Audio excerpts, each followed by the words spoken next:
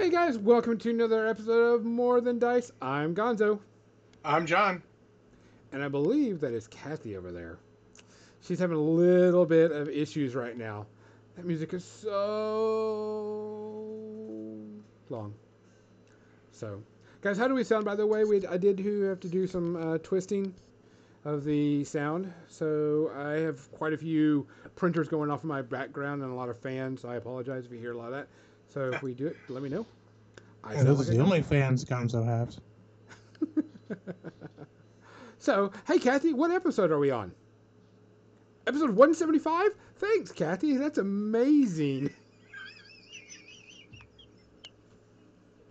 I think. Oh God. I knew that would Uh, get you. I don't even know what to say anymore. Very well. Episode 175. Thanks. So today's episode, we're going to be talking about tactical games, tactical battle, everything that has to do with tactics within a board game or a miniature game to go things fun.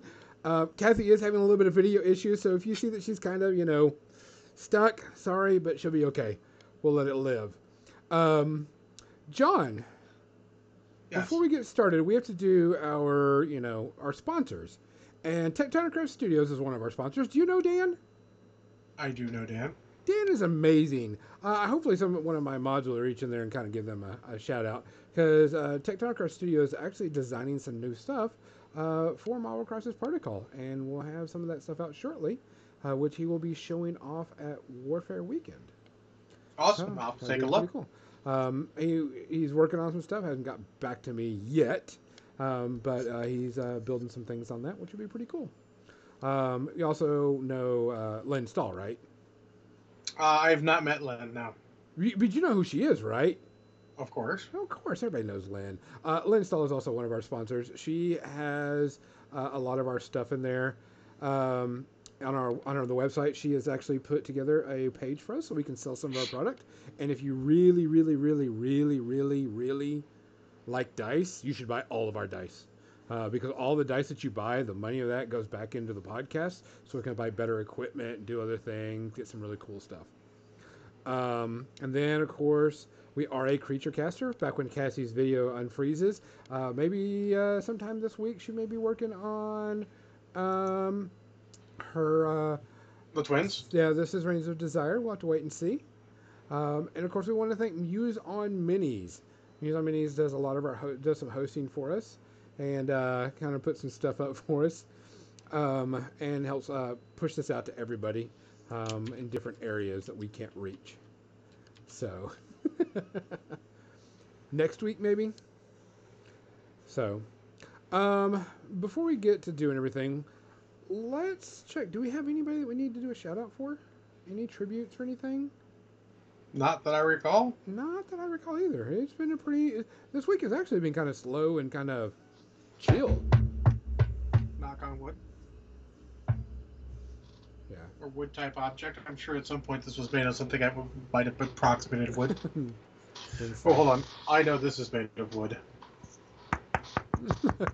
There you go. At work, I have a wooden name thing that is my name, wood, that I knock on whenever anyone says something stupid or have to do that. So, I guess we can talk about John. What are you drinking tonight? I am drinking Jim Beam Red Stag, which is cherry whiskey mixed with cherry Coke. Okay, I think I could probably handle that. That sounds pretty good. I am doing Scotch tonight. Macallan 18, which is one of my favorite ones. Oh, it smells so good. Kathy, what are you drinking tonight? Gin and tonic? Yeah, I can see that. You would probably do a gin and tonic almost every night. It'd been funnier if you said rum, since she said rum. But... Yeah, but I wanted to throw up a little bit. Throw it up a little bit different. Standards have to be maintained. Yeah, standards have to be. So, Kathy's video freezes and unfreezes all the time, so we're just going to have to deal with it. Don't worry that the Kathy Waffle that is in our channel, we've been trying to ban her, but she's making new accounts and saying other things. Guys, we appreciate everybody coming in here and watching us and listening to us on all different things. Whether it's live here on Twitch, After Effect, because John does see that people watch his show after he's already done it, because he's got like 40, 50 people doing it all the time. I'm certainly not watching live. Yeah, which is weird because all of our numbers go up more when we're not live, which is interesting. But we'll deal with it. Guys, please wear a mask. Get the vaccine if you physically are healthy enough to get it. Be safe out there. Don't tempt fate. We are still in a pandemic. Please, please, please be careful. We want to see everybody happy, healthy, and of course, the All Out Warfare weekend. Cheers. Cheers.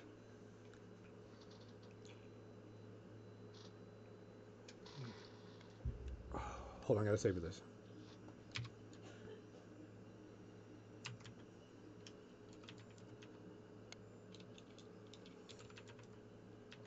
Yes, Legionnaires, you do have to. You have to be vaccinated to come see us. So we hope we see everybody there and everybody vaccinated. So, John, I mentioned this when I mentioned this to you about talking about tactics. It was because one, Kathy, her video freezes up all the time, and she hates talking, technobabble on games like this and getting into everything. So since her video's frozen, it'll be easier. She won't be. If we hear her snoring, we'll just kind of shake her awake. But it came up recently because I got a phone call from another streamer that was talking about games. And we kind of got on the talking. I mean, it was supposed to be just a simple talk about sponsoring at Warfare Weekend, but they started wanting to get into other things. And one of the things that they were talking about was the current state of tactical gaming. And we kind of got on this little thing about it.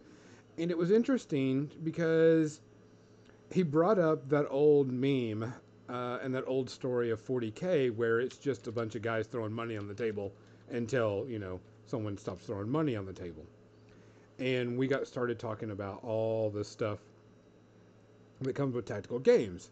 And I was like, this would be a good topic for John and I to talk about since Kathy's video is having issues. So the one thing I want to talk about is let's break down just the basics, and we'll get into individual games later, but just the basic of tactical gameplay. Because when you build an army list, you're going to want to make sure that you build the list that kind of works together type thing. So we were talking about Marvel Crisis Protocol, how you were looking at teams. And of course, like some people were going off on crazy on teams. So let's go with there on lists, and then we'll break down like board tactics. Well, of course, we have to start at lists because let's be specific. Tactics are what you do in the game when you're already playing. Strategy is what you do prior to the game. So almost all of your core list building is your strategy. Once you start the game, then it's tactics. Let's. I know it seems like I'm being excessively pedantic, which is my nature, but it's very important to note that when we talk about strategy and tactics, so you could be worried about the right thing. Correct. I mean, like I said, but the thing is there's, if you build a list, that's the reason why I kind of like theme list and building around a team is kind of the thing. Because if you go like, oh, I'm going to build this theme list or this team list, and none of it works together, it's kind of worthless. Well, yeah, but again, that's your strategy. So they're not interchangeable, but they're intrinsically linked. Correct. So, for something like Marvel Crisis Protocol, since there's only 10 people on your bus, so to speak, that's your strategy. Your which 10 people are on your bus, which crisis and whatever the other cards are called, the two objective cards. Oh yeah. And your tactics cards, those core building, that's part of your intrinsic strategy, your pregame strategy. You get that out of there beforehand. It's just like list building in most other games that require list building prior to the match. So like your 40K, your Star Wars Legion, your Age of Sigmar, your 99% of the games out there. Now, I say 99% of the games out there because something like Malifaux, you actually don't build your list beforehand. You would just come with a faction. So I would hesitate to say that Malifaux uses a lot less strategy overall. It uses a lot more tactics than other games because it's all in there as you're starting to play the game. You've already started flipping cards, their version of rolling dice, by the time you're actually looking at making your list. Correct. So you want to kind of break this down per like game, the pre-strategy and strategy of building and do everything? Because I mean, Marvel Crisis Protocol, you got the three things. You got your objective missions, and you've got your team and tactics cards and your bus. Your 10 guys. We call it the bus. Yeah. So you 10 guys on a bus. So you've got to build that out first, because if your tactic cards and your mission cards, if you build the 10 guys you bring, don't fluctuate with that, it's you're screwing yourself right off the bat. So I mean, it's actually a pretty big. Yeah, you can just throw stuff in there. You can definitely take your objective cards and just sort of just throw some in there that you think look cool, but you actually need to look at them and make sure that the deployments on them are stuff that you can do if you are the one who ends up being there. So if you're the one who ends up being the what is it called? The priority. So I got a question for you. There are some of the missions in Marvel Crisis Protocol where you pick up an item and you have to run with it. So there's always two types of missions in Marvel Crisis Protocol, to be specific on that. You have take and holds, and you have pick up and run. There's always going to be those two types. You're always going to have one of each. That's the way the game works. Mm-hmm. But you want to make sure that the take and hold stuff is where you want it. If you have a lot of slow characters, you don't want it all in the center line because it's going to be hard to get there. You want it in a different thing. You want the board corner ones where they're in the quarters, so you can take and hold, so you're at least holding some, so your faster guys can eventually get there. You need to look at that. That's the inherent strategy in that. Making sure that both you can make your points for any of the variable points values of out of your bus, and that the guys in your bus can easily do what needs to be done with those.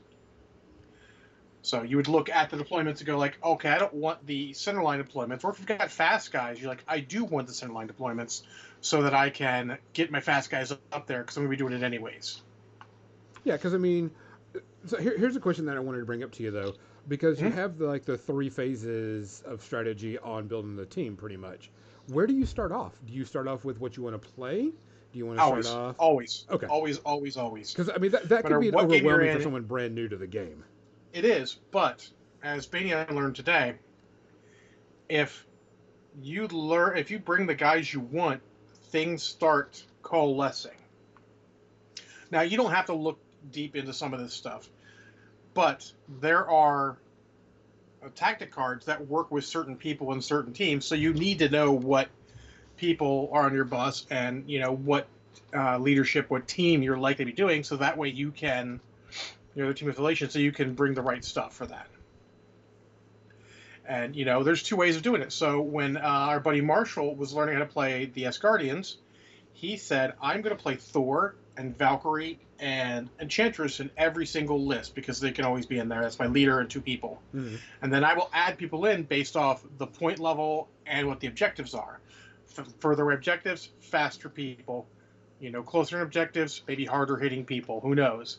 And he built it off that and played like 10 games with it to make sure that he got a good understanding for it. He had a spreadsheet of who was available, what every possible permutation of his team at every point level with that core idea of, I'm bringing those three people.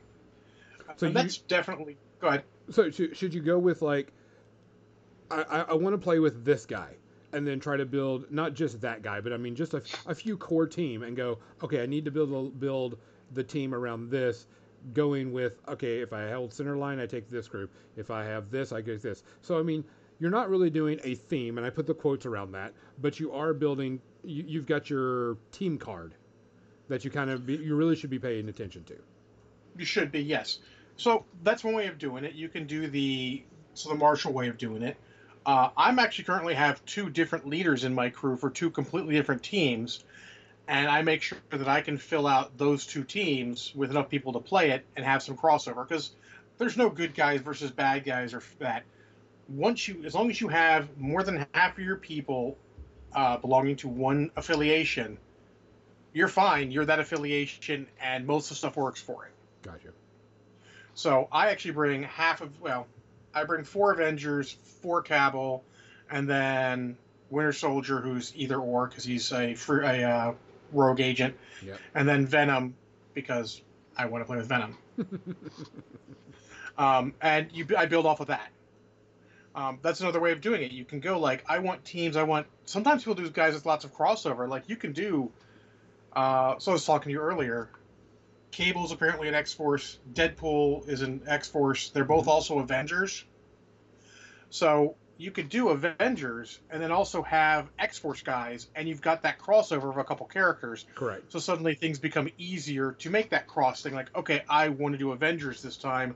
Here's Cap. Here's the people I want, with them. Oh, I want to do X-Force. Here's Cable, who can also play and pretty well with Cap in the Avengers if you just want him as a regular dude. So there's a lot of crossover you can do there. It's there's a lot more to it than it looks like. Yeah, because I mean, they've got a lot of models out right now, and quite a few affiliations. Yeah, quite a few. Yeah, so I mean, it could be quite overwhelming and stuff, because not only do you have to get your team right, you got to get your tactic cards and your mission cards kind of all flowing together without being completely, I wouldn't say broken, but together. Because if you pick up a card, you don't want to have any, you don't want to have any scornergy in your stuff, to use the popular nomenclature with us. You don't want, to have this, oh crap, this doesn't work together well. Sometimes we see that, like, oh, this doesn't work because of this and that, and how you do things. So. Yeah. Oh, here's a Wolverine card. I'm not going to be bringing Wolverine in my 10 people. Make sure to pull that art type stuff out. Exactly. And also, you want to make sure with your tactic cards. So I have one card that only Avengers can use, one card that only Cable can use, and then one card that only MODOK can use. And then 5 other cards that are generic. So between those, I'll be able to have the 5 cards you need in a game easily. Yeah. So you want to make sure you're doing that, but you also might miss cards. If you do one affiliation, it becomes a lot easier. You could have, 3 or 4 cards that are character specific. So like whatever character you slot in, okay, I'm good because I slotted in this character. Here we go. Yeah. So the pregame for MCP pretty strong. It's pretty strong. I'll agree with that. Let's talk about 40K Age of Sigmar. Age of Sigmar are kind of on the fence because they're about to have a new edition. I haven't really read the new rule book yet. I haven't got too much in it, but it's almost so about the same. There is a moderate. Legionnaire scornergy is what we call it when things don't work together like they're supposed to. Anyways, so 40K Age of Sigmar, there's basic strategy in the core because you need to build your list. It needs to be, a certain uber faction, then maybe a sub faction because, order, chaos, destruction, whatever. Yeah. And then Stormcast, whatever. And then some of the even individual chambers in there. So they have like 3 levels of faction, let's say, where you might get more abilities or not. So there's a lot in there, and you want to make sure that stuff works together, that things trigger off each other. So they really have a solid basic level, but it's not as deep as other things, because there's no missions you get to choose. You're going to randomly roll a mission when you get there. It's just the core, most basic strategy to make sure your shit works together and that you're getting the abilities you want based off how specific or generic your faction is. I mean, because for the most part, you've got, like, I'll take my Necron. You usually have to take 1 headquarters and 2 troops. And then depending on what, other requirements are based on it, you take whatever and then you kind of fill out, what you're allowed to have in the slots. But for the most part, everything kind of works together. There's a little bit of funkiness, but not much. There's very few units that don't. There's very little scornergy in 40K stuff. It's more just, okay, they don't take advantage of that rule, but you want stuff like you want the commanders who give rerolls in a certain aura, or the stuff, the characters that give you rerolls and auras and stuff like that. And army to army, it might change how much strategy you have in it. It's a wildly varies, I think, in that game, And at its core, and I'm talking mostly last edition because I haven't played a lot of this edition 40k. They actually made it so you couldn't just use Imperium as a faction, which was an interesting play. I mean, you got a wide variety of stuff, but also in that edition, and I'm certain it works fairly similar. You can do, well, here's a detachment, which is one of your little force org charts, whatever it may be, of, say, Death Watch, and then here's one of Blood Angels, and here's one of Guard, and they would do that to make sure they had whatever advantages they wanted to get. So, at least in last edition 40k, there was a fair amount of strategy in that. It's not really deep strategy; it's actually basic, but it's there. Yeah, It's a little less very basic. Egregious. It was actually, I would actually say Age of Sigmar had less inherent strategy than 40k,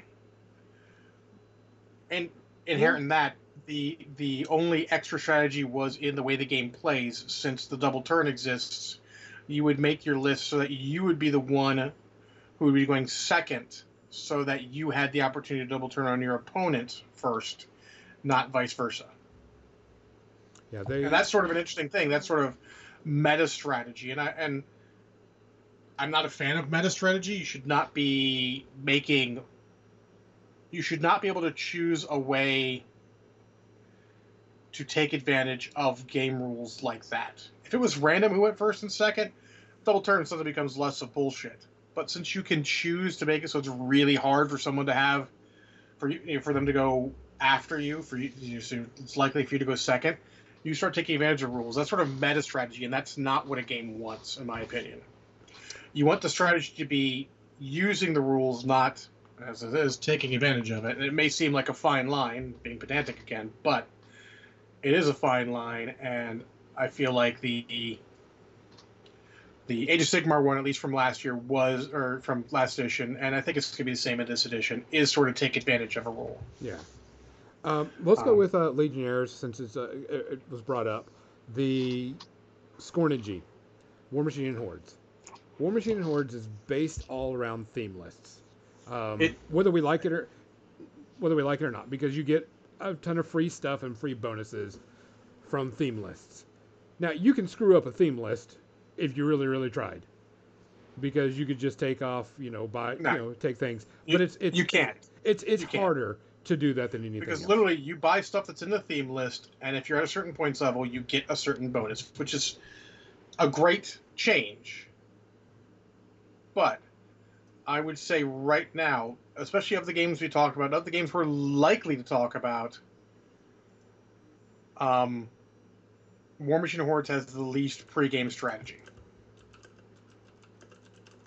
Because literally you're just like, I'm taking a theme list, because if you don't take a theme list, you're straight losing points, and that is stupid. Yes. So it's just, which theme list does what I want to do? Wow, really? That's a bold move, Cotton. Let's see how that plays out. I'm just trying. I tried to type something up really quickly. Yeah, you're pretty much, and I wouldn't say you're pigeonholed, but you're pretty pigeonholed close. is exactly the word. You're pigeonholed into that, and from a game that had such potential variety available to it, if units got balanced based on their points, it was disheartening to see. But that's not to say there isn't some. They have more meta strategy again for War Machine or Hordes, which is sort of the wow, because the multiple ways you can win the game. Having inherently multiple ways to win the game is good. So Marvel Crisis Protocol, you can win by tabling your opponent, but that's not a strategy. You can go like, I'm just going to table my opponent. You don't know what the fuck they got. You don't know that they're not going to have something you just cannot deal with. You need to be looking at everything. War Machine Hordes, you can go, this list is made to assassinate the caster. Correct. I will have just enough presence to hold it so I don't lose a scenario, and I'm going to murder the caster. Or you can go, I am going to play the scenario. I've got all this stuff to move things out of zones and do shenanigans and all this, and I'm not going to go after the caster. I'm just going to do that. There is that's the thing, and that's sort of where it is for that. It used to be themeless binary yes no. It's now themeless yes. Yeah. If it's no, you've probably made a mistake, and it's just literally what am I going to do as a meta tactic. So it's not bad, but it's also not good. Yeah, It's it's better pretty than much. it's better overall than the Age of Sigmar part of taking advantage of the double turn, because they're not taking advantage of rules. They're just going, this is the ways the games are played. And it's actually, it could easily be changed because the scenarios are not intrinsically in the game. It is a good and a bad thing. They could completely change the way it plays in tournaments just by changing the scenario packet. So we've gone with pretty much a pretty decent high one, which is MCP, and War Machine and Hordes, which is, I wouldn't say kind of like a middle road. What is like a really really low pre-strategy list building type game? Do you know of one? No, I don't. I it's probably. I'm sorry, it's probably War Machine and Hordes. You're on yours the lowest one. That's pre-strategy. I mean, there's just not much to choose. And You pretty much pick your to be theme list and fair, you build. it is tactically more. We'll get to that shortly, but Yeah, there's that's okay. tactically more to it than some of the other games. But strategy-wise, it's not a lot there. Yeah, because usually you pick your faction and you pick your theme list that you want to play Yeah. and you go from there. Yeah. Because I have a friend of mine, Nick, and he's going to be wanting to come on the show soon. He has helped design, oh my God, Heavy Gear Blitz, which Heavy Gear is a squad mech game, not as big as like size wise as like BattleTech models, height wise. Oh, okay. The Scale. the scale isn't like, MechWarrior, the humans are tiny.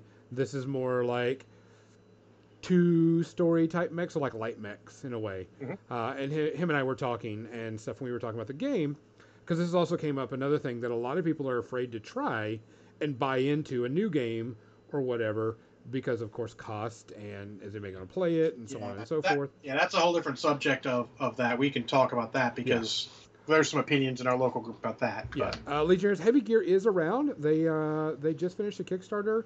They have a new rule set and plastic models on sprues. And one of the selling points that they told me was that my friend Nick was telling me is like $65 and you have your equivalent of a 75-point army right off the bat. Like a War Machine and Hordes 75-point army? Yes. Okay. Yeah. In which him and I were talking a bit, and it's also kind of brought up the subject of tactics because I played a demo game of it a while back, and it was pretty fun. I enjoyed it, and I could technically see myself buying, a $65 army and not feel bad if I only get to play that game every once in a while. So, if we're talking about strategy as what you do before you come to the table with the game, I actually can think of one game that is lower than War Machine and Hordes. Mm-hmm. And it's going to shock you. Go for it. Malifaux. Well, Malifaux, all you do is you bring a faction, though, right? Correct. There is literally no pre-table strategy to the game. It is, what faction am I playing? All right, we're done here. Let's go. Yeah, because they're just, and you bring all the models for that faction, correct? Now some tournaments limit it, but inherently yes. Gotcha. As written in the rule book, you bring all the models for the faction. Gotcha. And then based you just declare a faction. Whatever, then you build your list at the start of the tournament. Yeah. There's much more of the, let's call it at the table strategy, gotcha, where a lot of other games actually fall apart. So if we go to at the table strategy, and so something like Legion and Armada. Oh, hold on. I'm sorry. I can go even lower. Oh. X-Wing. All you build is your list. So there's some in there, but it's just a list. Yeah. So it's maybe a little higher than Malifaux, but it's not much. It's lower than the rest of the games. So there you go, War Machine Hordes players. There are games that are less strategically depth than you guys. And Shocking is one of the ones I love very much. But the at the table strategy, X-Wing is terrible. There's no at the table strategy. No, because you lay the stuff down and you're done. And murder. Yeah. Yeah. So there's no strategy there. So let's go pre-strategy before we go that, because you've got your table. You walk up with your friend. You're at your table. X-wing. The terrain is already done. No, you do the terrain while you're playing interactively. Okay. We can take that out of the games. Let's take terrain out because terrain should be collaborative. X-wing just has good rules. X-wing and Armada, Star Wars Armada, have good rules at making you be collaborative with it. Gotcha. So let's talk about. It's sort of just taking the gamer's social contract, see last week's podcast, out of it and putting it in the rule book. That's a callback. It's not a professional podcasting. But okay, so let's talk about the terrain's already set. You're walking up. You've got your list. It's time to play. Or you have whatever you do at home before you get to the table. Correct. You have your pre-table strategy done. Yes. And so you walk up to the table and you've got it going. Let's do the quick one. War Machine and Hordes. You choose a list, and you look at your opponent list. I look at my list, and I decide which one I'm going to choose. You decide you're going to choose, and it's blind show, so no one can cheat. Mm-hmm. And then you have a roll off to see who's going to go, whether you want to, and the winner gets to choose whether they go first or second. Yep. Type thing. So if you choose your table edge, you're going second. Blah blah blah. Yep. And so there's a little bit of strategy in that, for the simple fact that if this guy's got a complete whole army that is all incorporeal models, and I have no magical weapons in my one list, I'm going to have to take my other list, the list chicken. Correct. Yes. Yeah. There's only list chicken, though. If you build a good list, you don't have less list chicken. It's more of binary. If X, play Y. If not, play Z. Yeah. Most people build like that, and that's fair. That's a smart way to build things. So there is a moderate amount of at the table strategy to go on. Yeah, because I mean, like I have my Khador army that I liked playing, and it's a very fast army. So I'm like, oh, all of my objectives and everything's right in the center. Yeah, again, I'll go with this. Oh, this person has no shooting. I can make sure I can go with this list. So I mean, there's that list chicken going on. Let's go with X-wing. Terrain is set up. Terrain is set up between two of you. There's nothing. Nothing. Absolutely nothing. Yeah. It is. There's aside from this building, there's no strategic depth to X-wing. Yeah, and Armada is the same way, I'm guessing. I've never played Armada. No, there's more to it because of if you have enough points. Most of it's follow up on pre-game stuff, where you have to look and see what idea of what the missions you have are and your opponent are to see if you want to choose the mission or go first or whatever it is. So there's some there, but it's moderate. It's about equal with something like War Machine and Hordes. Yeah. But it's more scenario based. Same with Legion. There's that whole setup phase where you're putting out the grid of environmental effects and strategies and deployments and flipping them to see what you want to do. And part of that is actually done pre-game, because you choose which cards are in your deck, and you can you can affect the points on your thing to see if you're the one who gets the advantage and gets to use yours. Acid burn, punk. Got it, finally. Yep. Weekend at Kathy's. So let's go with like 40K. There's nothing. Nothing. There's Besides, say who goes first. You've done it all pre getting to the table. Yeah. At the table, you're rolling dice and seeing what scenario you're playing, and that's it. There is no other sort of strategy at that point. Same with Age of Sigmar. There's no strategy at that point. It is literally, I've gotten to the table, everything else is done at home, and now it's time just to roll the dice and see what we're doing. Yeah.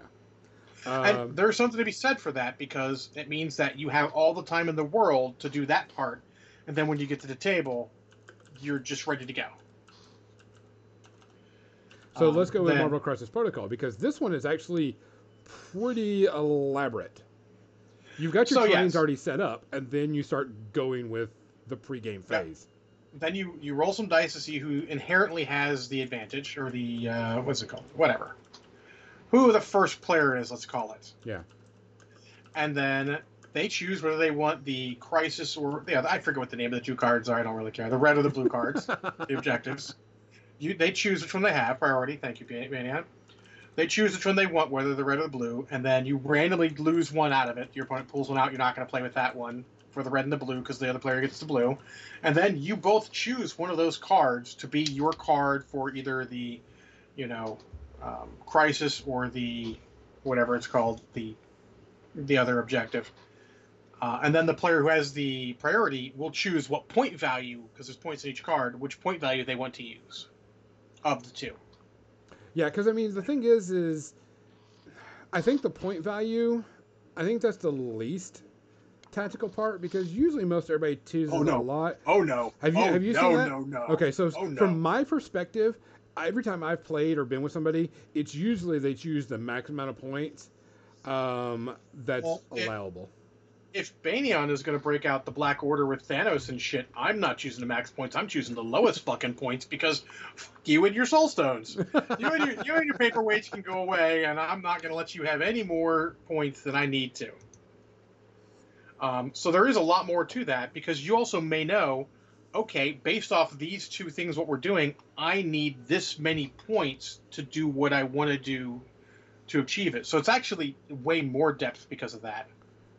And then, of course, have to make you're not even done at that point, because then you still have to fucking make your actual team that's coming to play.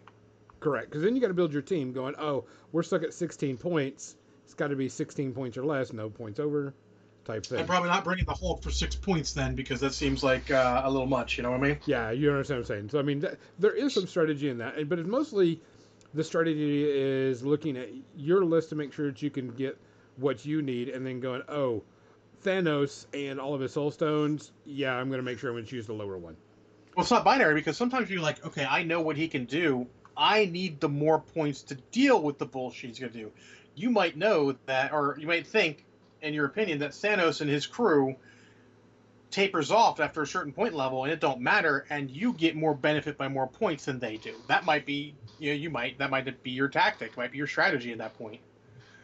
So there's a lot to it. In fact, I would say at this point it has the second most. The pregame strategy is the second most of any game. Obviously, Malifaux has the absolute most because you have to figure out what your schemes and strategies are, what your deployment is from flipping cards, and then you actually have to build your fucking crew.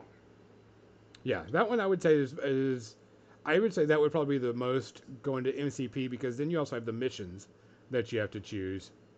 Which it's one of my favorite parts about MCP is the missions. You 100% don't know what you're going to be playing until you get to the table and start rolling, well, no, that's not true. You know that one of the two, one of the red or one of the blue, are going to be from your thing. Correct. And you should know exactly how that works, and your characters work with that.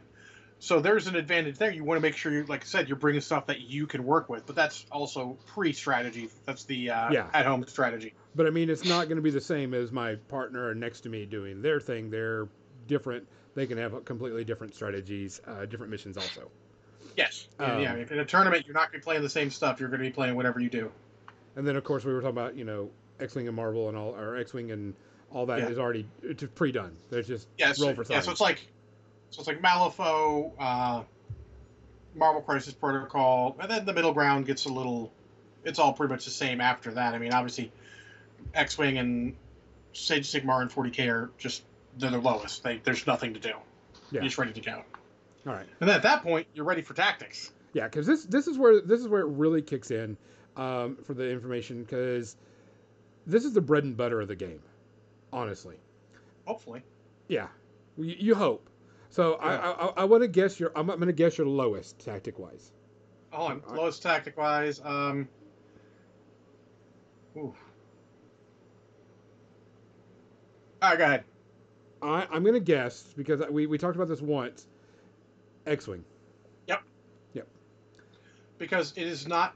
There's no strategy to what you're doing. You'll have a greater strategy that you thought about at home with your stuff when you're list building, but once it's a table, it's not even so much tactics. It is either you are doing just this to do your thing, or it becomes a scrum and you're just doing whatever is the best at that time. Yeah, you're just thinking on your feet. It is the Shoot and wonder and the hell of that game all in one. Yeah, because because in X-wing there's no There's no objectives, scenario. no Murder. scenarios. Murder, It's murder, murder. murder each other and be done with it. Armada, does it?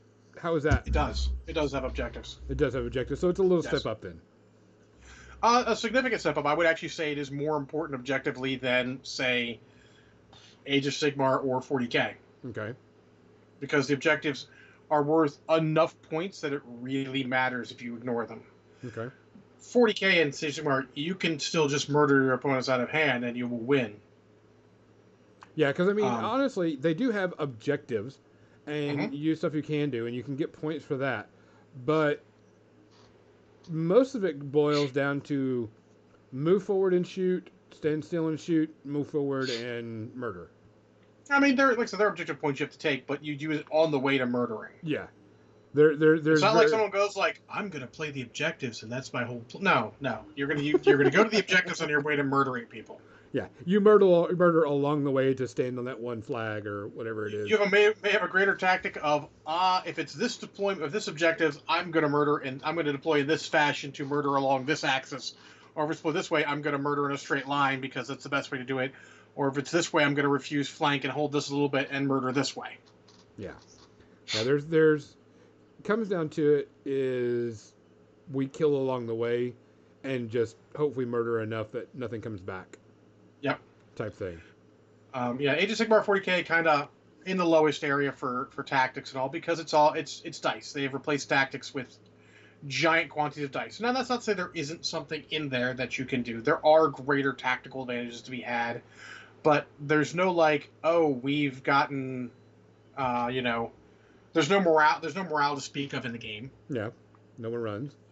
So no one, well, they do, but it's just more models you take off, and usually it only happens when you're getting excessively murdered. So it's just like a cherry on top of the murder cupcake. Yep. So there's something there, but they're really not. I mean, if you were rated, like I said, it's better than X-Wing, but honestly, it devolves a lot into X-Wing. It's only better that you go like, I know their objectives. I have a basic plan for taking objectives on my way to murder. But once shit starts hitting the fan, it becomes a bunch of little scrums rather than any organized tactic. Yeah, it's like, I'm going to shoot here. Oh, let me use this point so I can get rerolls this turn. And the best players actually have it where they're like, okay, I'm going to do this and this and this because it keeps my murder ball aura of rerolls together. There's something to that. There's some skill and everything there. But I don't think it's as great as other games. Which we're going to talk about now. War Machine of Hordes, again, unless you have a balanced list, you probably know what you're going to do prior to actually sitting down at the table. Yeah, your list is either going to be assassin, control, dominate. Or even attrition sometimes it's a viable thing to do. Just, I'm going to trade well. Yes. But that just turns into scenario or assassination. Correct. So let's go with in War Machine and Hordes. The one thing that I noticed that one of the things is they started doing and adding more things to the game. Like they added 3D terrain, which is okay. It's kind of good, but until I start seeing it practice and put into effect, they're not going to play with. They're not going to play with. They're going to play with flat terrain. Yeah. That's what I'm saying. I want to see this because there is actually a Facebook group about people that are dedicated to using 3D terrain with War Machine Hordes, which is really cool. Yeah, I want to see more of it because that's what came about just recently with the new Steamroller packet. So Acid Burnpunk says that in 40K there are some matchups you can't win even if you table wipe your opponent because of bad mission objectives. Yeah, that can happen in anything. That is, generally speaking. Is it bad mission objectives or because someone playing the objectives? I have no problem with a game that if you sacrifice stuff to get whatever objective points you get, you try and get an advantage high enough that even if you're wiped out, they can't get enough points before the end of the game. I'm okay with that. That is a tactical thing. That is actually a good sign for the game. It is the one, just to jump around a little bit, it is the one giant flaw in Marvel Crisis Protocol, is that no matter how far ahead you are on points, if you get murdered all the way, you lose. Yeah. And I think actually Marvel Crisis Protocol is one of those games that would be better the other way around, because how many times do the heroes wake up and somehow they've won because they did the thing, even though the enemy beat the crap out of them? Correct. That happens all the time. It's very comic book-y, it's on brand, and honestly, it is a better game. Star Wars Legion, if they can't get enough points and they have murdered all of your dudes, you will still win. It's hard because there's a scoring phase at the end, and you would have had to have really front-loaded, but it is entirely possible. So that's sort of like a, I don't want to say a meta thing, but it's a game... it's a game rule break on tactics and strategy at that point, where the game is hurting the potential strategy. In fact, Gonzo had a little talk with this, how a lot of games without true morale rules are hurt because it's just murder. There's no tactical movement. If you go into probably the king of on-table tactics, I would say currently, in my opinion, is actually Star Wars Legion. Yeah, because I mean, you get into just you can two suppress turtles people humping. so they don't get they you can just shoot them even though you're not going to do anything. Like, I'm going to roll a hit, you're going to be in cover and be fine, but you're going to get suppression tokens, so you're going to do less. If I do it enough, maybe I break your unit, they start running. There's a lot to that. You can actually choose to make shitty shots because you know it's going to break a unit. Yeah. And that's a good option to have. It makes tactical movement, cover, and all that stuff very important. Yeah, because I mean so let's go with Marvel Crisis Protocol. I mean, we've hit a lot on that, but I mean it's the new big hotness on the market right now, and a lot of people are playing it. The thing about Marvel Crisis Protocol that I like is it is a very fluid field. It is very moving because it is actually a small field, only 3x3. 3x3. So you're not running and hiding very much. You can run, but eventually you're going to get caught. Unlike in like 40K, this model moves 60 inches. I'm gone. Unless it's Kingpin or Crossbones or somebody coming after you, you won't get away. But if it's those two, maybe you get away. Crossbones is kind of slow. Yeah. Kingpin kind of slow. So I mean, in that fact, because when you get the mission and you're doing the mission, and say your mission is one that you grab and hold, you're grabbing and holding. You got to stick there and stay there. So you got to make sure that your models that are sticking and staying there can be able to take it. Potentially. So that's the thing. That's not all binary. It's not just not like all the hold scenarios are the same. There's ones where you have to stand there and you score points by being there and having control of it. There's ones where you go there, you interact with it, and have to try and control it, but you can wander away after you're done. Yeah, because you feel like flick the switch or whatever. Yeah, flip the switch, do whatever. But generally those are harder to take if there's people around, and so there's something for that. But you can just wander away if you need to. Yeah. It just and it's fluid because the missions aren't 100%. I mean, you don't know 100% what it's going to be. It's like, okay, I'm going to go and get this mission where I grab and toggle switch it, is the best way to call it. Switch and walk away and hide behind that trash can so I don't have to touch that. And then you got ones that you have to stand next to, so you make sure that you put, someone that can defend that area really well. Yep. And then you got some that are just grab and run, where, Spider-Man makes really good use. Well, some of them don't let you grab and run well. So for the example of what we did, actually funny is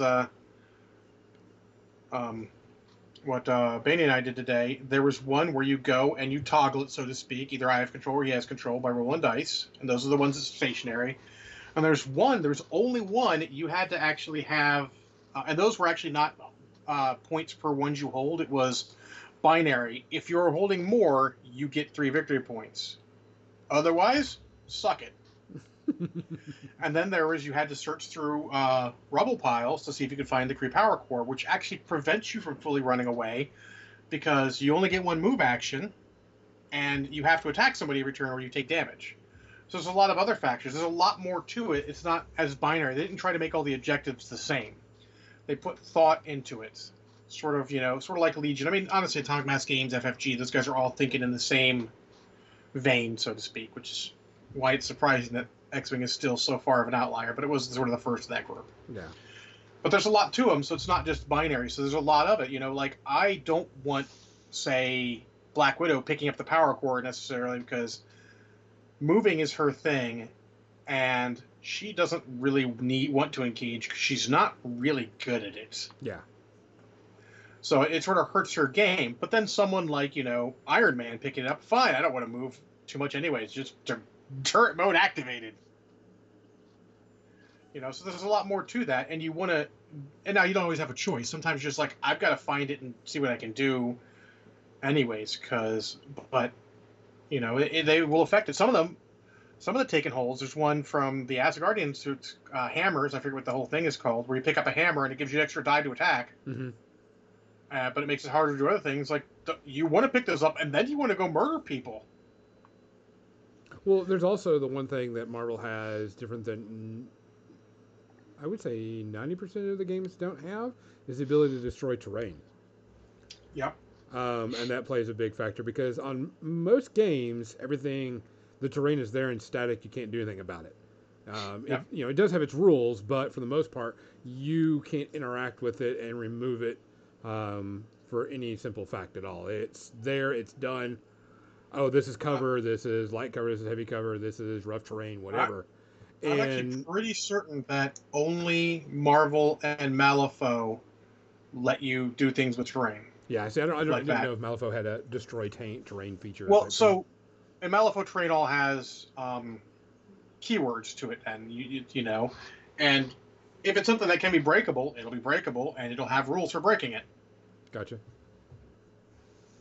So, but yeah, Marvel's got a lot of tactics in the game. Like I said, Star Wars Legion has a lot of tactics in the game.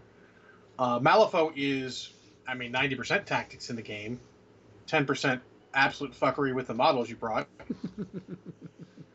But so those are sort of my big three there, and then it's a sliding scale down till you get to X-Wing. Unfortunately. Yeah.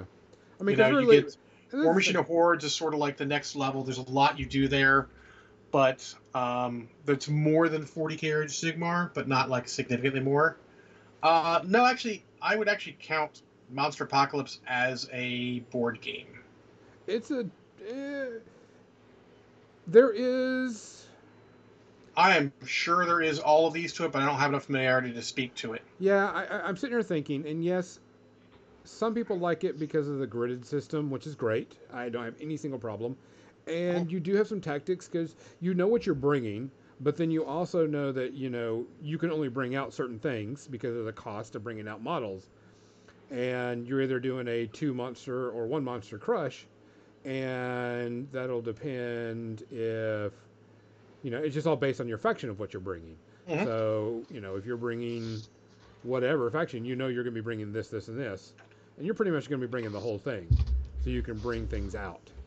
Yeah. It's sort of like Warcaster. Warcaster, you've got your faction. You do have a list build, but what you bring out is the tactic part because, I need to bring this gate here. I need something at that gate that can stand and hold and take the damage. Or I need something that can zip up across the battlefield to help out my buddies in the far corner. So, and the buildings are actually important too in Monster Apocalypse. Are you going to bring a building that helps your faction, or are you going to bring a building that is going to blow up once it's destroyed, type thing. So there is that. Mm-hmm. Well, that sounds pre-game. I'd like to. I said I haven't played it and I haven't looked at it played, and I'm not going to spend a lot of time on it. But it sounds like it's got some pre-game. It does have some pre-game, especially the buildings and what you're bringing. But once you're on the field, it also depends on your battlefield because certain things are predetermined for you, on where you can put the terrain and where things can come out and such. So, yes, there is that. Still a fun game. If you're not making big sound effects when you're playing that game, you're doing it wrong, type thing. Okay, so let's talk about winning strategies for these games because we only got a little bit of time left, but I think this is important because for the most part, X-Wing winning strategy, kill each other. Murder more, yes. Yeah, murder more. So now that they're tweaking the points more, it becomes a lot more of player. It's a lot more player skill, with a healthy dose of course, dice are involved. And the only problem with it, the major remaining problem with X-Wing is that the dice on certain ships are so bloated that it can become a stalemate if they just get a little hot on defense and you're a little cool. Not even like horribly so, but a little hot and cool. And this is actually an FFG problem in, I won't say in general, but it's definitely a potential FFG problem with a lot of their games. Because if you get a little cold on offense and a little hot on defense, suddenly it becomes a little stagnant because there's no scenario. It can swing pretty far. Legion avoids this because, sure, you may be killing stuff, but you're still putting suppression tokens on, it's affecting it, and you can still play the scenario. Armada doesn't really have this problem because there are no defense dice, only attack dice. I roll hits, you fucking take the hits. That's how it works. It's because it's a massive amount of... I'm guessing the idea is there's just a massive amount of firepower that you can't dodge. Yeah, I mean, you can do stuff to mitigate it and all, but you're taking damage. Yeah. There's no... My ship dodges to the left. I mean, no, there is dodge, but I dodge that die. So the only time it stagnates there is if you're rolling poorly on offense against a ship that has the correct defense. But it's still usually just more of, rather than taking all 5, I rolled really good, and maybe I'm only taking 2. That kind of thing instead. Marvel Crisis Protocol sort of has that same issue. If they get a little cold on offense and you get a little hot on defense, it can really make a huge difference in the game. Because suddenly you're making your attacks, you're not getting damage through, you're not necessarily generating power like you need to do the bigger attacks so we get the damage through. So, while it's a problem that can be mitigated somewhat through smart use of your power, or having some shenanigans to help. That's where some of those other shenanigans help. But it is definitely a thing. I had some characters who were like, I don't have any power. I can't do the thing I need to do that would punch through defenses. Yeah, because you also have... Because like in War Machine Hordes, you have winning by control points, assassination, and death clock. Those are the 3 type of winning strategies. Death clock is not a winning strategy because it is an arbitrary thing added by people playing the game. Yeah, but I mean that's one of the win scenarios of your opponent. It's not supposed to be a win scenario. It's supposed to be a you play the game in the allotted time scenario. Correct. If you are playing for death clock, either your opponent was never going to finish the game either, because I've done some of those, or you're stalling and stop being an asshat. I've played people where I realized the amount of time they took in their first turn, and the question is like, oh, I'm just going to win on death clock because this guy he's not ready for a tournament. Yeah. There's and that issue. I did confusing things, and he's like, I don't know, and he'd just stop and think for minutes. And I'm like, but that's meta tactics. We don't want to get to that. Meta tactics are very situational. 40K Age of Sigmar, controlling objectives and completing objectives, but it's still murder people. Yeah, murder people. Yeah. No, there are objectives. As Punk is right, there are objectives. And certain ones, like you said, Imperial Knights versus things, if you do enough killing, they can't kill enough to win. But there are scenario modes that, at least there were in 8th edition, that you can get around that. Yeah. But remember, it's also good to note, that's a game made for, I hate to say Beer and Pretzels, it's a Beer and Pretzels miniatures game, so you want to keep that in mind. It's not aiming for competitiveness. Correct. It's even though it is, and that's how most people play it. I don't want to say most people. That's how a lot of people play it, but it's not most. Yeah. What's the other one? What about Malifaux? You speak well on Malifaux more than I do. Malifaux is all about your objectives. You can literally get enough objective points, and they can murder all your dudes, and they'll be like, "You can't do enough in the time remaining to win the game." Yeah. It is purely scenario driven. It used to be more scenario driven to the point where you would not engage the other crew at all. You would do your own thing and engage them only when you had to, trying to just get enough points to be like, I've got 10. If I stop you from getting one of your points and you don't get 10, I win. But they've throttled that back a lot and done a lot more interactive stuff, which is good. And they also are one of the few, I think, technically speaking, Private Express is one of the others with War Machine and Hordes, where they will change the scenarios based off what's been broken and what's being broken. They do what they call Gaining Grounds, which is their yearly scenario update, where they will replace usually just some of the strategies and schemes and strategies with other ones that are more balanced based on what's been going on. So if one of them's like egregious, like, oh, this one's easy to score, they'll replace it with one that's more difficult to score, more online with the rest of them. But that's still only for tournament play. You can use Gaining Grounds for casual, but the book is fine. Those scenarios are fine. There's nothing there is egregious. And you have so many to choose from, which we didn't speak of, but there's a lot of choice in how you go about scoring your points. Yeah, I mean, there's a lot of games out there that are, how can I put this? 40K and Age of Sigmar, at the end, the core mechanic is wipe each other out, try to get the score points type thing. And X-Wing. And X-Wing. Wipe each other out. Yeah. But, wiping each other out is still always the core. They are great. They are good. Beer and Pretzels, just going to have a good time game. They should not be taken too seriously, though they are. You got War Machine and Hordes. You got the... War Machine and Hordes is easy to take seriously because they put so much into the scenario package. You can take it seriously. Correct.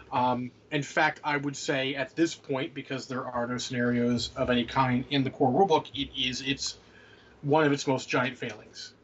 If there was one that is going to end that game, that's the one. What's the casual scenario for War Machine and Hordes, Gonzo? There isn't one. You've got to play, and that's a mistake. And then you got Marvel Crisis Protocol, where it's in the box, as I like to say. Everything you need is in there. You just need some facts and errata.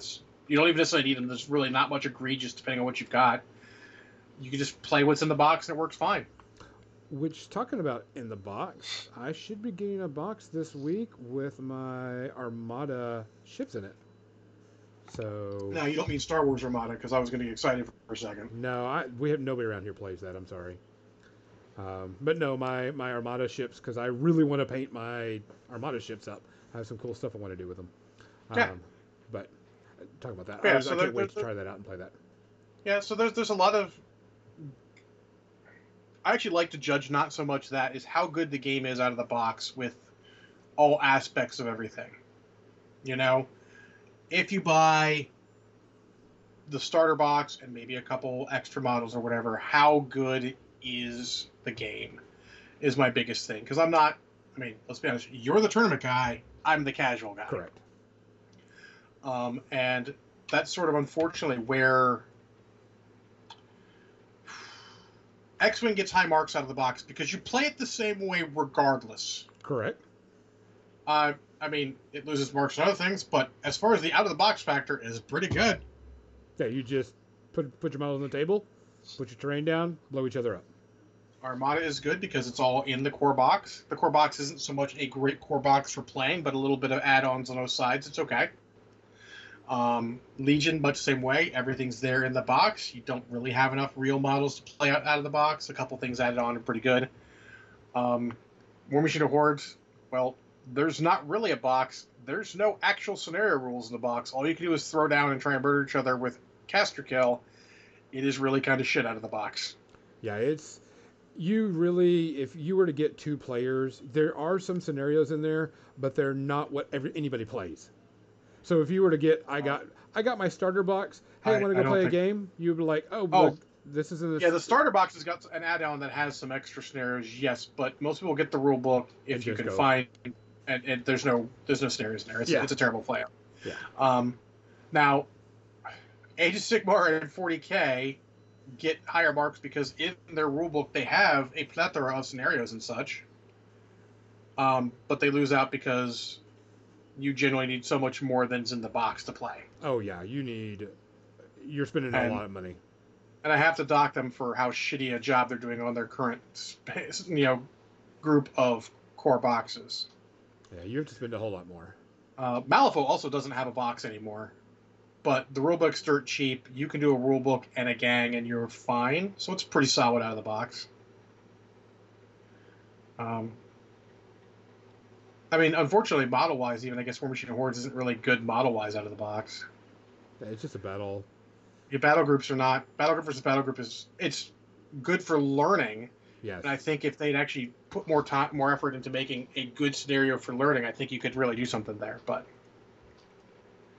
it's hard. I don't like to shit on games because, again, there is a shit ton of tactical gameplay in War Machine Hordes. In fact, that's where most of your things is. It's very much a player's game. That's why all the big players were the same big players again and again and again for the most part, because it's a player's game. X-Wing is a player's game. X-Wing, a little less so because the dice are very streaky. It's harder to be streaky with dice, with multiple dice added together, because you end up with a bell curve of some variety. Yeah. You get. I need to roll a 7. The other one's like, I'm gonna roll as many as I can, and okay, good. Yeah, you're not getting a bell curve. You're getting, a bunch of 1 to 8 probabilities. Yeah. Type thing. Yeah, so there you go. I mean, I would say when you're looking at a game, you need to look at what you want from your tactical and strategic gameplay. If you want to spend a lot of time, if it's your hobby, like I'm going to paint my models, I'm going to look at my list and tweak my list to make it good, you're going to want a 40K, an Age of Sigmar, a War Machine Hordes, Marvel Crisis Protocol. Those are all things where you can do a lot at home. An X-Wing, you do a bit at home. Armada Legion. You don't want a Malifaux at home, because you can make some lists, but it's not going to drive contact with the enemy, because you don't need to. You can really go. You can go and be like, all right, if it's this, I'm taking these guys. If it's this, I'm taking these guys. If it's this, I'm taking these guys. You can do that. To say it's not there, but you have to invent the depth, so to speak. You have to go above and beyond to get that level of the depth, if you will. Because you don't need to do that. You can just wait till you get to the game store, see what they're playing as a faction, and make all your decisions then. So by doing it at home, in fact, our old our old henchman, Bill, used to get on my case because I'd come in with... We don't have much media to talk about, Kathy. We're going to finish this off. I'd come in with lists already built, and he'd be like, you don't do that. Because that's not what the game is. Except that that's what my game is, because I come in and just make the best of what I get. So if you're looking for a game, look at those things. Talk to the veteran players. Listen to what they're saying about how they play the game, because you can learn a lot. Like Banin and I, the reason we got into a card game, we got into the Transformers card game, that's not a fun. We wanted something we could do, outside of the game time. We can sit here, we can build decks, whatever. I think Marvel and some other ones, we're going to scratch that itch for us, because we've got all the stuff we can do. We can tweak stuff. I mean, technically with a lot of games you can, because you can tweak a lot of little things. War Machine a little less so. You have a list. You can take parts out, but you're not no fine tweaking. Obviously in Age of Sigmar, you can change the composition units. 40K, War Gear starts to get involved, and it becomes a thing. You can spend your life building lists. So if you're looking at a game, you want to look at all those factors and just sort of get a feel for what it is, and if that's the strategy or tactics you're looking for. How much do you want to do at home? How much do you want to do at the table? How much depth do you need in your game? All right, let's go ahead and switch over to the media section. Media section. I gotta fix your screen a little bit. I'll bring you down a little bit. There you go. No one brings me down. So, I actually don't have a lot to talk about. I did watch quite a few things. Everyone, please mark that on their calendar. Council does not have a lot to talk about in the media section. I do have a few things to talk about because I've been watching, and I watched some series because I was trying to keep busy, working on Warfare Weekend stuff and everything. But I didn't get to watch, a ton of, movies. 27th. Yeah, 27th. It's not June 7th again. Jesus Christ. I can't. I love I could take another June. I could probably, but no. That'd be longer till my buddy Frank gets in town. So one of the things I did watch, and it was very entertaining and very interesting because there are, with some restrictions being levied. I don't know when this was filmed, but it was sometime recently. It was like amazing vacation stays, amazing rentals around the world, which was interesting because it was these three people going around to different. It's on Netflix, by the way. Going around to and renting places in different parts of the world. And like the first place they go to Bali, and one of the places they rent for is $24 a night, and it's a bamboo hut, like 4 stories tall, and shares this spot, and there's all these different things that you can do, and they tell you, you go there and they tell you how many rooms, how many square feet, how much it costs, all that type of stuff, which is really good, because there was a couple of them I was like, hey, I probably wouldn't mind going there. That looks like it would be fun because they were like, that was just things I thought were interesting. They went to Bali. They did an episode on like tree houses you could rent for the weekend, which was really neat. Because like every episode is like the three people divided up. Here's our super expensive one. Here's our unique one, and here's our budget one, type thing. And so like one of the places they went to was like, here's our island. This is our island episode that you can rent. And like the expensive one was $15,000 a day. And this is the one where, celebrities go to get away, type thing. And, it was like all meals and everything's accounted for and so on and so forth. So it was really neat to see the different For $15,000, you goddamn well better be. Yeah. You have chefs on duty, a Michelin star chef on duty at all time, and, all that type of stuff. And they did like an episode on boats that you can rent. Episodes, like they did a foodie episode that each place was based around the food. And like one of them was like this really swanky, Japanese place. You had a Michelin star restaurant chef right there cooking for you every single day. And then they were like, and if you don't like what's here, we take you out on the town and show you where to go to eat really good food.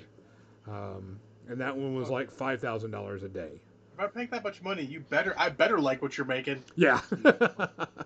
Shit. And one of them was like in Mexico, and it was like they had a kitchen there, and you learned how to cook, and you cooked local food, type thing, and it was of course much cheaper. But I mean, it was really interesting to see that stuff. I like seeing places around the world like this anyway. Like I'll ever go there, but it's nice to know and see it. It was pretty interesting. I really liked it. I thought it was interesting. I can't really give it a rating because it's not really a rating thing. It's just an informational thing. But it was good. I enjoyed seeing where they went, and some of the places were really neat and really interesting. A couple of places in Mexico. They had this one that was like a Willy Wonka factory place because it was all like everything was done in curves and bright colors and all this other stuff. One of them, they stayed in an igloo. They said they would never do that again. Type thing, because it was like no heating in there. It was just the igloo. But it was, yeah, it would be something like Anthony Bourdain would type do. It was really good. I enjoyed it because they had like this dude ranch, and the reason why they do this dude ranch is so people can understand where your food comes from, because you work an actual ranch type thing. So I enjoyed it. So I'd watch it. I actually watched it again with Missy and Erica for a little bit. I showed them some particular episodes that I thought they would like. So, other than that, John, what you got?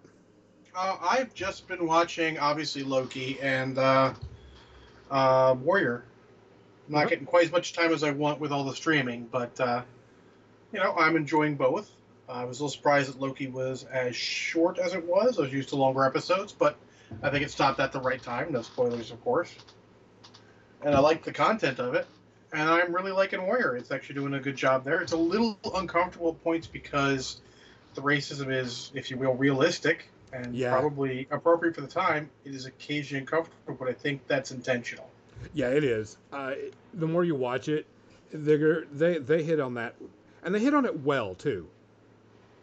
So, I mean, I really liked it. I can't wait for you to finish it out and everything. It'll take a little bit. I'm not trying to rush through it. But yeah, I didn't watch any movies or anything. Mostly just that and some YouTube episodes. I think I talked about this. Kyle Hill's doing a whole series on various um, nuclear incidents and catastrophes in the U.S. and elsewhere on YouTube, and it's interesting to watch. You know, he talks about the elephant foot of Chernobyl, and he talks about Bikini Atoll, which was a hell of a thing when you hear about it. Not something that you've heard in popular, basic media behind it.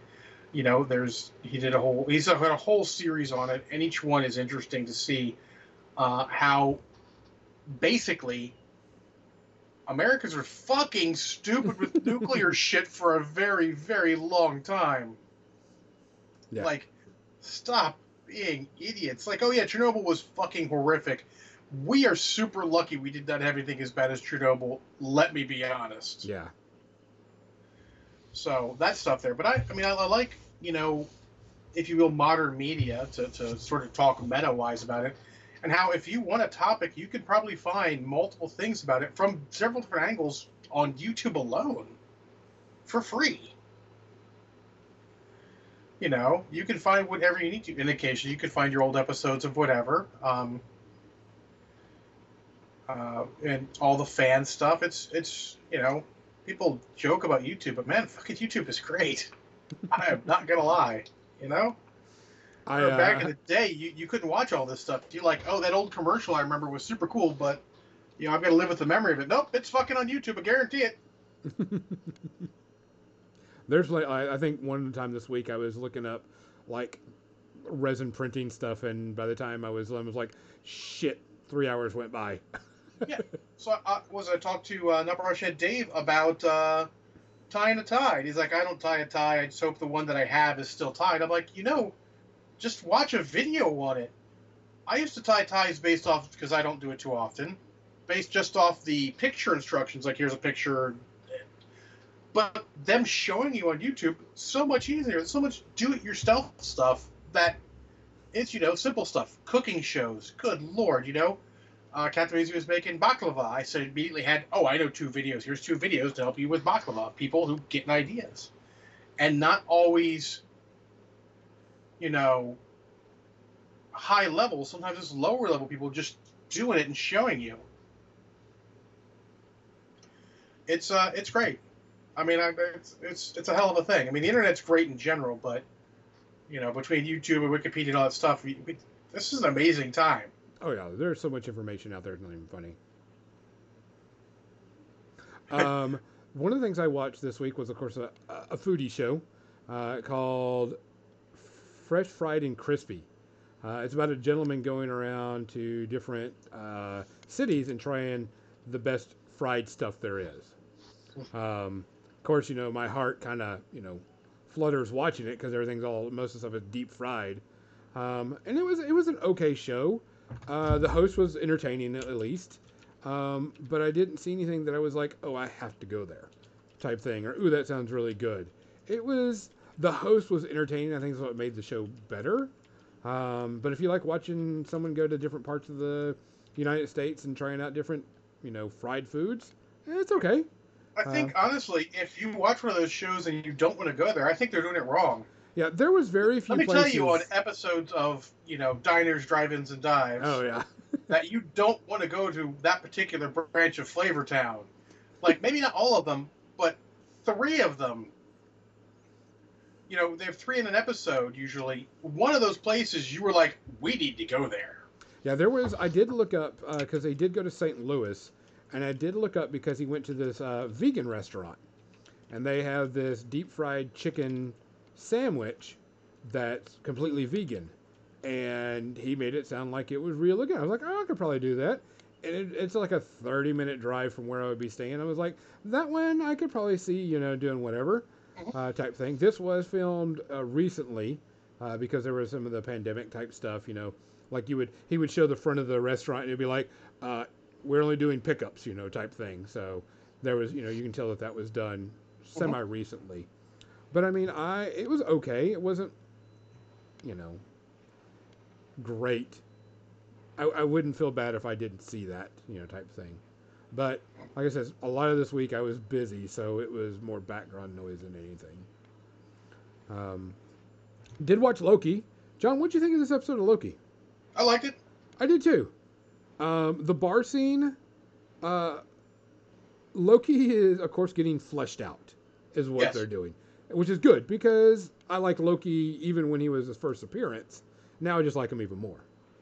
Yeah, and you can see as it goes on, he is being consistent, and you can see the parts of his core character that are there looking for are being shown off. You know, Yeah. he walks by people and he's upset that, you know, they're just leaving him to die or something like that. Something bad's happening to average people because, you know, he's shed a lot of that internally. He's shed that pretense that he only cares about himself and doesn't care about other people, because he really does. Yeah. Like he said in the first episode, spoiler, you know, he's, you know, scared person just lashing out to pretend that he's, you know, confident in everything.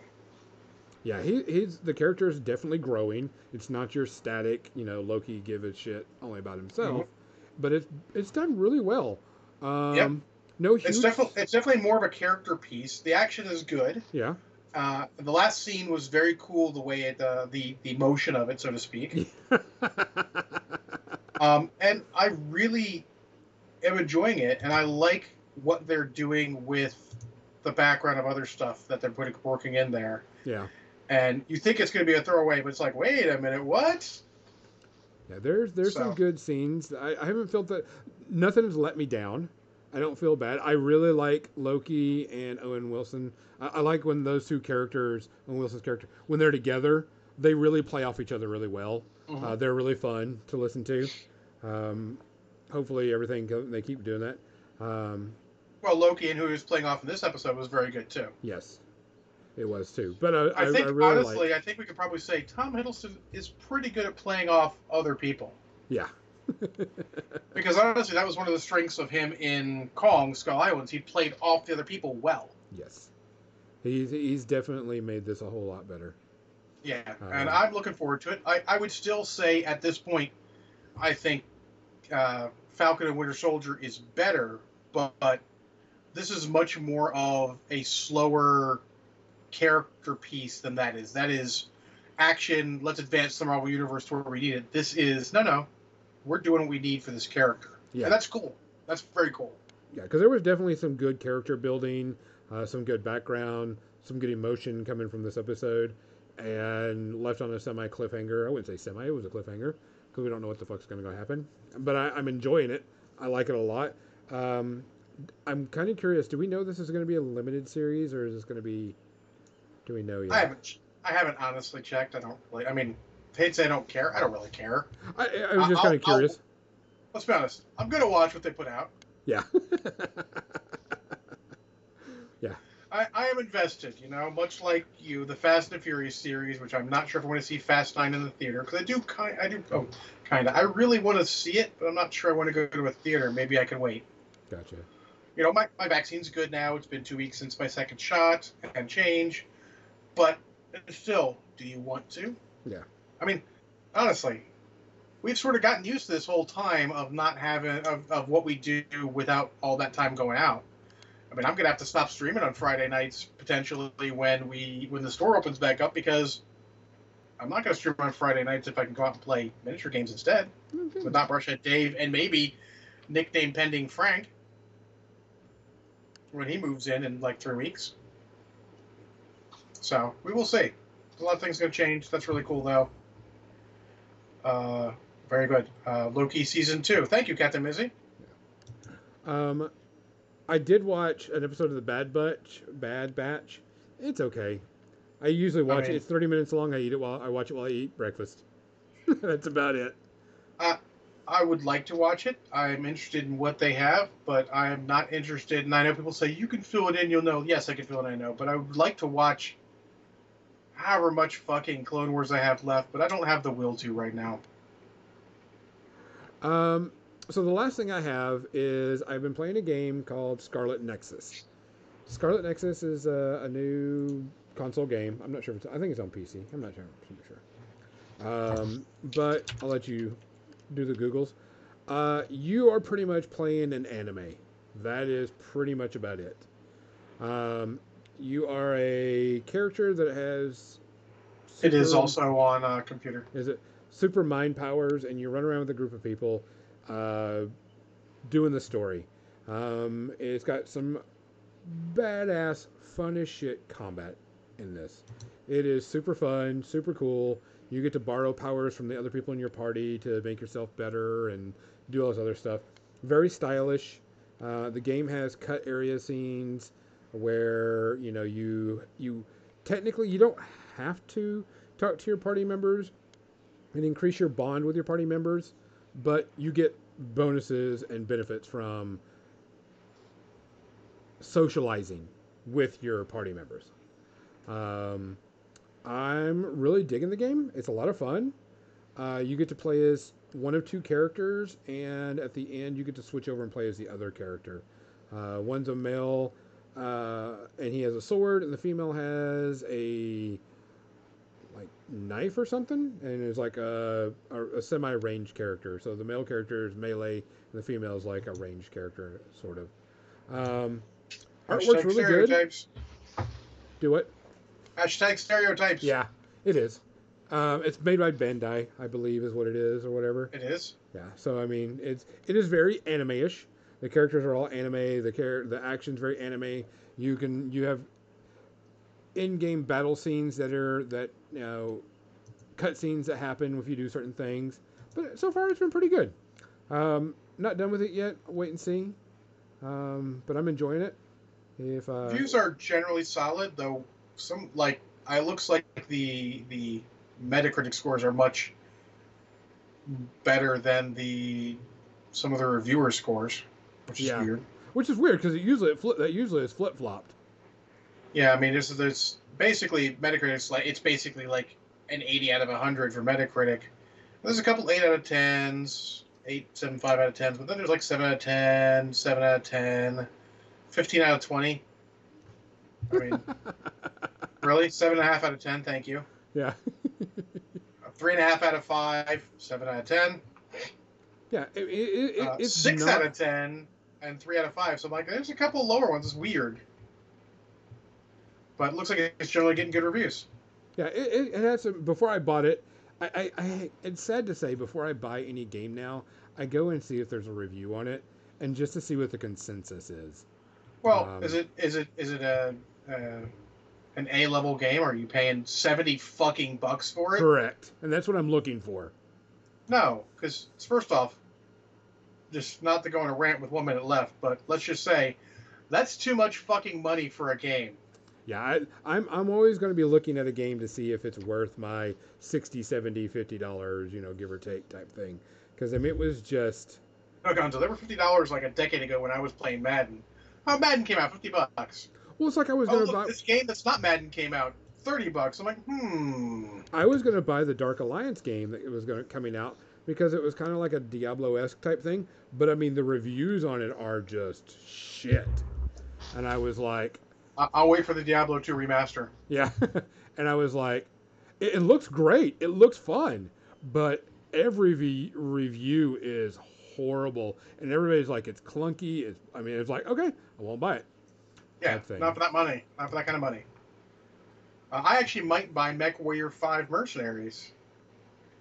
My buddy El Marshall is playing it and says it's really cool. And apparently the multiplayer works by whoever's hosting. The people who jump in are playing with their mechs and basically replacing their AI. Yeah. Which is a really cool feature, So, like, I'm sick of this AI. I need real people. You just get some of your buddies to come in and no more AI. And, it seems cool. Yeah, I'm really looking forward to, like, a new open world fantasy game, aka, like, Skyrim or whatever, or another MMO, but I doubt we'll see anything like that anytime soon. No. So E3 was, I don't know if we talked about it a little bit. E3 was last week or a week ago. And the big winner for the E3 was apparently 2022. Because apparently everything important is coming out in 2022. Oh, yeah.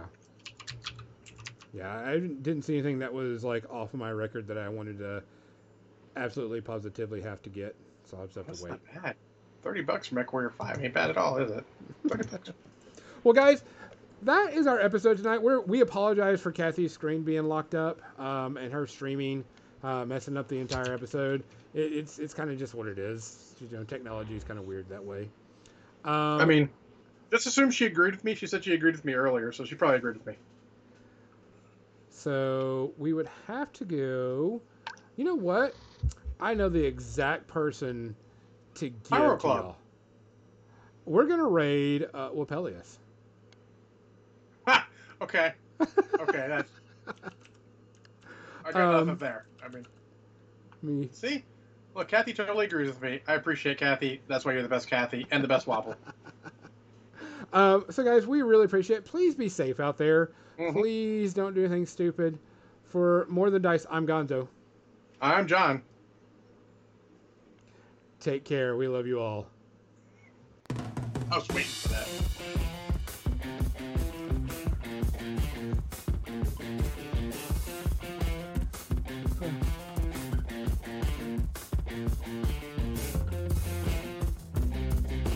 Yeah, I mean, she can fill some of the time, so you don't have to talk as much. You